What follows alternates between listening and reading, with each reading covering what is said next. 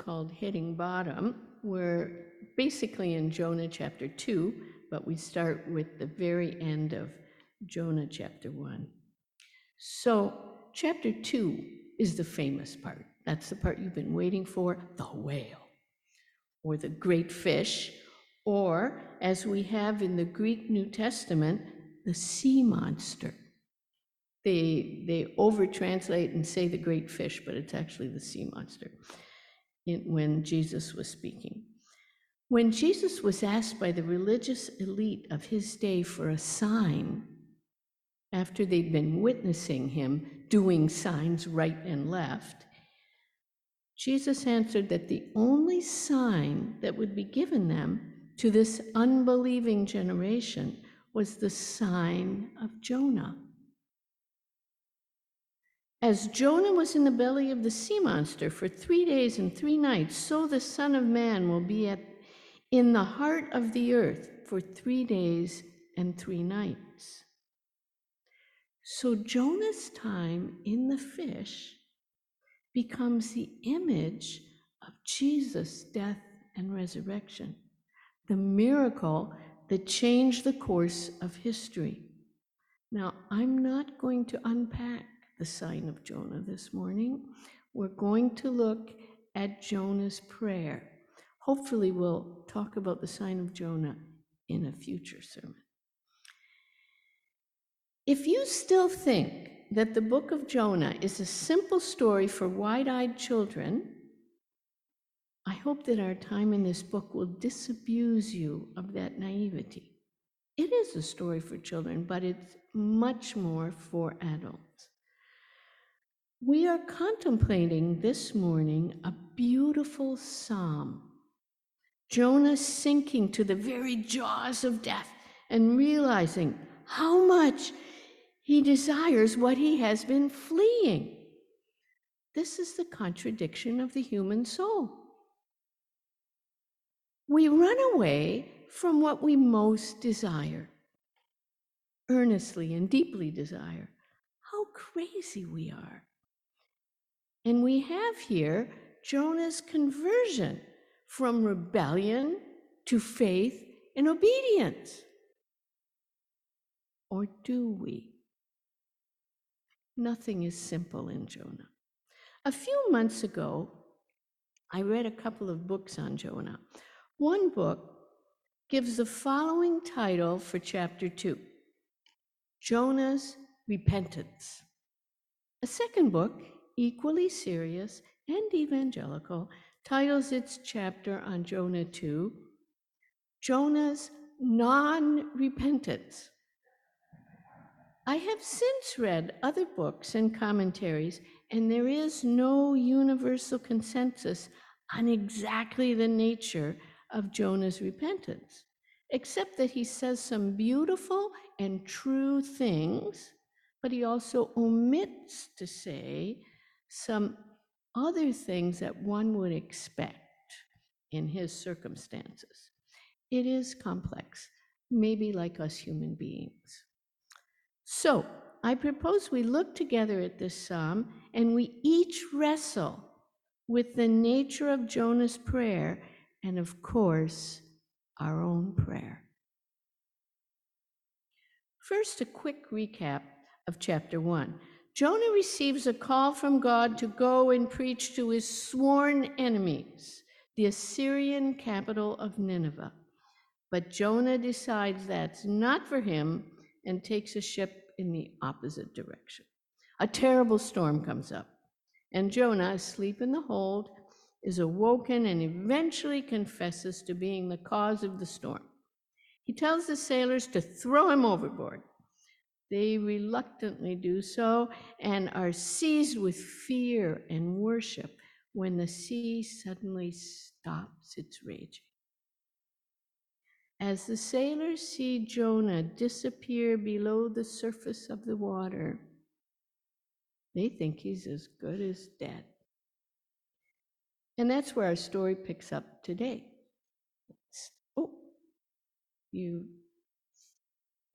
Now next. Okay, I know it's too small to read. it's not for that. What I want you to see is the red at the beginning and the red at the end. So these are the two bookends of Jonah's prayer. 1:17. Now the Lord appointed a huge fish to swallow Jonah, and Jonah was in the belly of the fish 3 days and 3 nights. Okay, now to the end, 2:10. The Lord spoke to the fish, and it vomited Jonah onto dry land. Yahweh appointed a huge fish, or the verb that we use to describe the order of a king. Yahweh appointed the fish, and he will appoint other things in the story, and the fish swallowed. Yahweh spoke to the fish, and the fish vomited. The fish was more obedient than Jonah. Jonah does not reveal his feelings in chapter 1. Chapter 1 is the outside of Jonah, Jonah acting. But chapter 2 is the inside of Jonah, Jonah feeling. Tight-lipped Jonah from chapter 1 has become a fountain of words in chapter 2.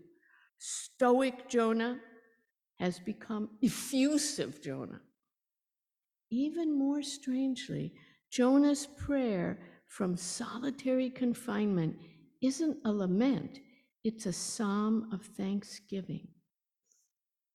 Oh, okay, this is where we're going to stay for a little while, okay? Now, I wish this picture, I like this picture, but I wish it was like Jonah way up here and the fish down here, because Jonah's going to fall for a while. There's a lot of things happening before he actually meets the fish. Can you imagine as he's sinking down and his lungs are about to burst, all the thoughts racing through his mind, and suddenly realizing that he desperately wants to live and to return to full worship to his God, and now it's too late, and the heavy gates of Sheol are about to clank shut behind him? Then suddenly, this form gets bigger and bigger. A horrific monster is swimming straight at him, and it opens its mouth. Maybe he lost consciousness as he was being swallowed. I know I did when my car was hit by a drunk driver. If so, when he came to, maybe a few seconds later, he must have wondered where he could possibly be. It was dark, wet, probably cramped, and most likely smelly. But he was alive. How God got oxygen into the fish's belly and that Jonah wasn't dissolved with gastric juices, I have no idea. It had to be a miracle. And certainly, for the God who raised Jesus from the dead, this is peanuts. Jonah is suddenly in solitary confinement for 3 days and 3 nights, but he doesn't know that. It's just indefinite for him. And yet, he is thankful. Sometimes, when we're stripped down to nothing, we start to appreciate. Hitting bottom, Jonah's attitude has changed. Next. In fact, Jonah's prayer has the form of a classic psalm of thanksgiving, in which the psalmist praises God for a blessing he has received. In this case, a rescue from certain death.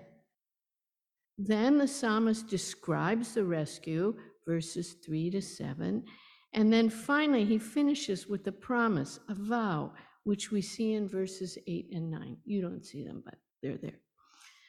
From inside the fish, Jonah prayed to the Lord his God. He said, "In my distress, I called to the Lord, and he answered me. From deep in the realm of the dead, I called for help, and you listened to my cry. Verse 2 is a summary of the whole psalm. It also gives us an excellent example of parallelism. So, one of the most important characteristics in Hebrew poetry, you can see the repeated colors show the parallel ideas. So, red is distress, green is hope. The French understand that. And blue is the answer. Hebrew poets build their ideas, putting similar and contrasting ideas together and building layers of meaning. A psalm of thanksgiving was composed after the trial and sung, if possible, in the temple. But here Jonah is in the trial. Jonah recognizes that the sea monster sent by Yahweh has become his savior, saving him from certain death. But his submarine lifeboat is hardly a 5-star accommodation. He doesn't know how long he's in there for either. Have you ever considered how God can use the worst we can imagine, like a sea monster swallowing us up, to actually do us good? A couple of hundred years after this, what was remaining of the people of Israel, the kingdom of Judah and the line of David, were swallowed up by a monster. The Babylonian Empire came and deported them to Babylon. They were there for 70 years before they were able to return. And yet that period of exile was, many scholars believe that that's when the canon of the Old Testament came together and was organized. So God did use that exile. But there's also other stories, people talking about how their heart attack was the thing that put them on their back and made them think about their life. So we must not fear the monsters. They can be our savior. Slide 5. In verses 3 to 6 of Jonah's prayer, red dominates. He describes the afflictions.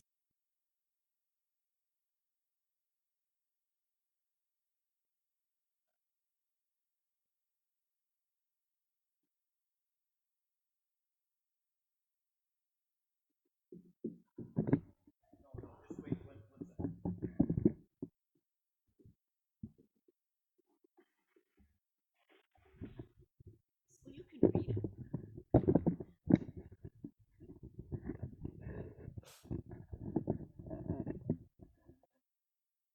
You hurled me into the depths, into the very heart of the seas. The currents swirled around about me. All your waves and breakers swept over me. I said, I've been banished from your sight. Yet I will look again to your holy temple. The engulfing waters threatened me. The deep surrounded me. Seaweed was wrapped around my head. To the roots of the mountains I sank down. The earth beneath me barred me in forever. In a way, Jonah is right. God has thrown him into the turbulence, banished him.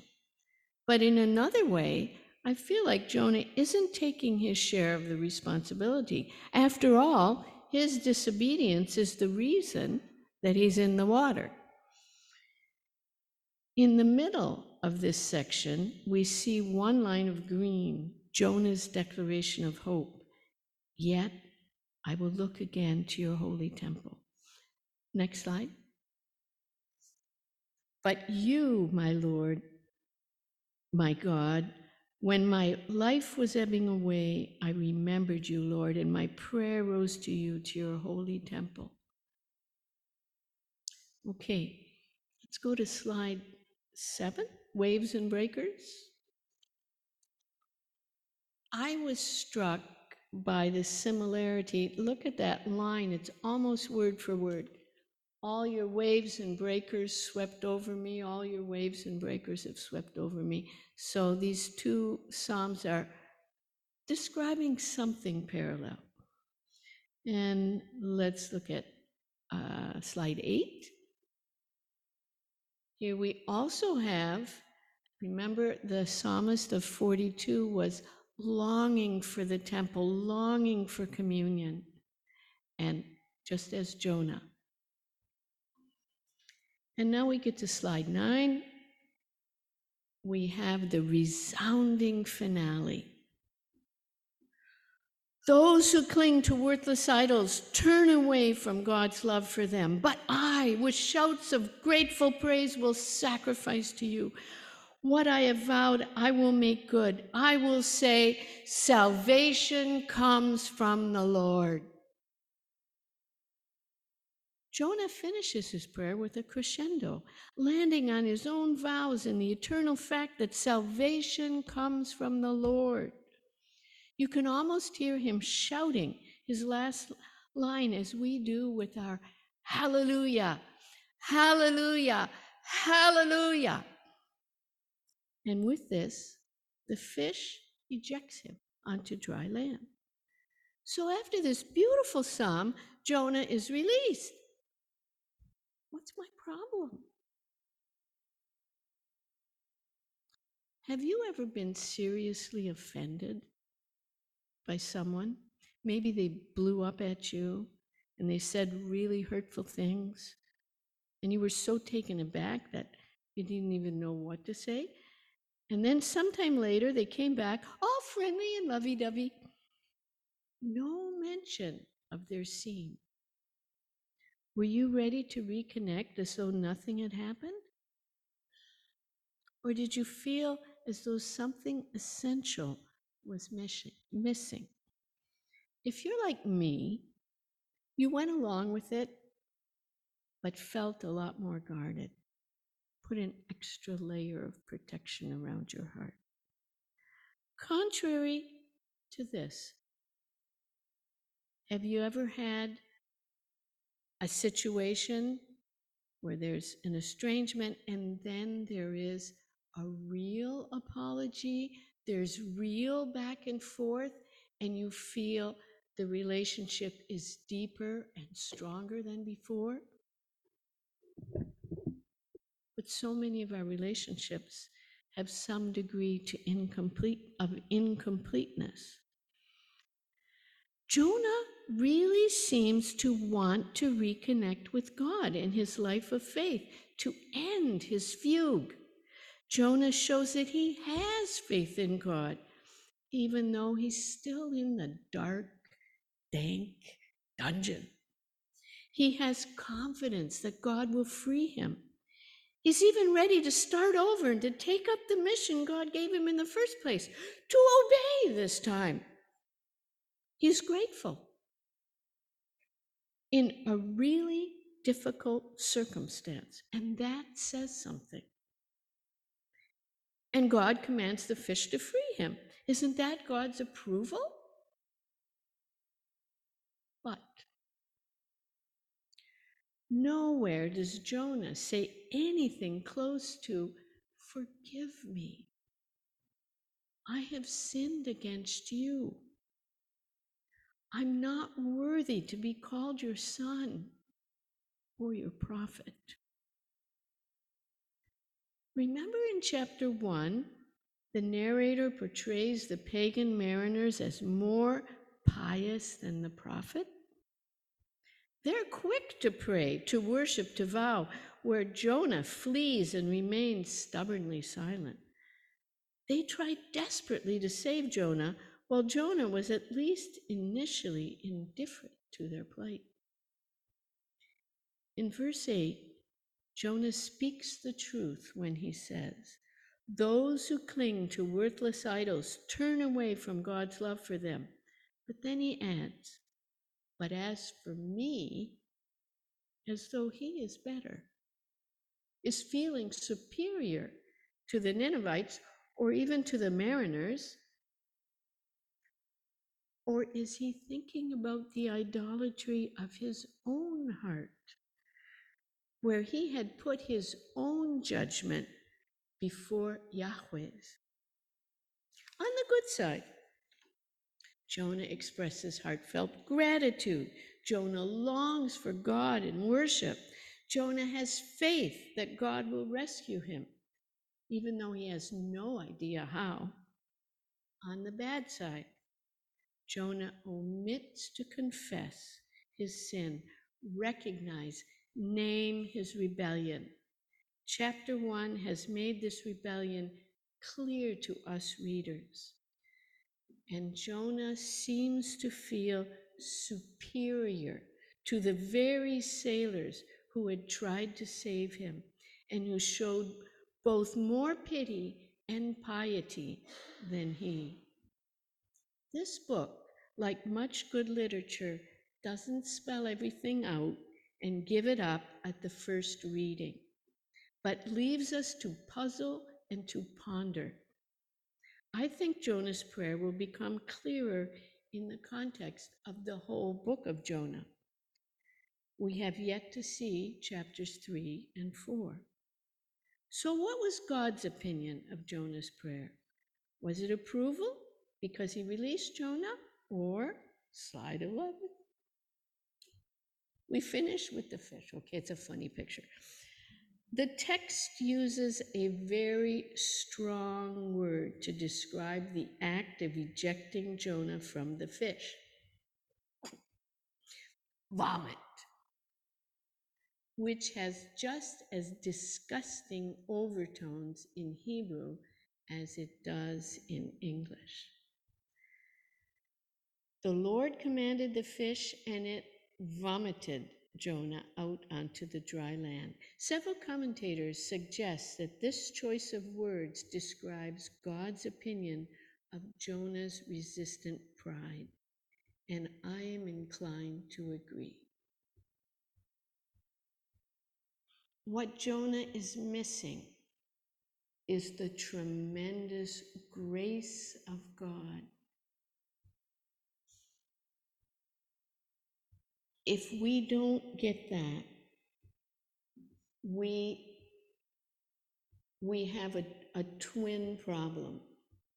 One, we don't see ourselves properly. We slough over our own pride, our own shortcomings, and we tend to feel superior to others when we don't know what's really in their heart. So I'm going to read my closing prayer here. Father, we come to you this morning and we thank you for your word. We long to be in fellowship with you as Jonah longed to reconnect. We want Jonah's gratitude and ability to praise you in the midst of our trial, and his faith that knows that you will deliver us even if we don't know how. But Lord, like Jonah, I am plagued with the tendency to be blind to my own sin and to feel superior to others.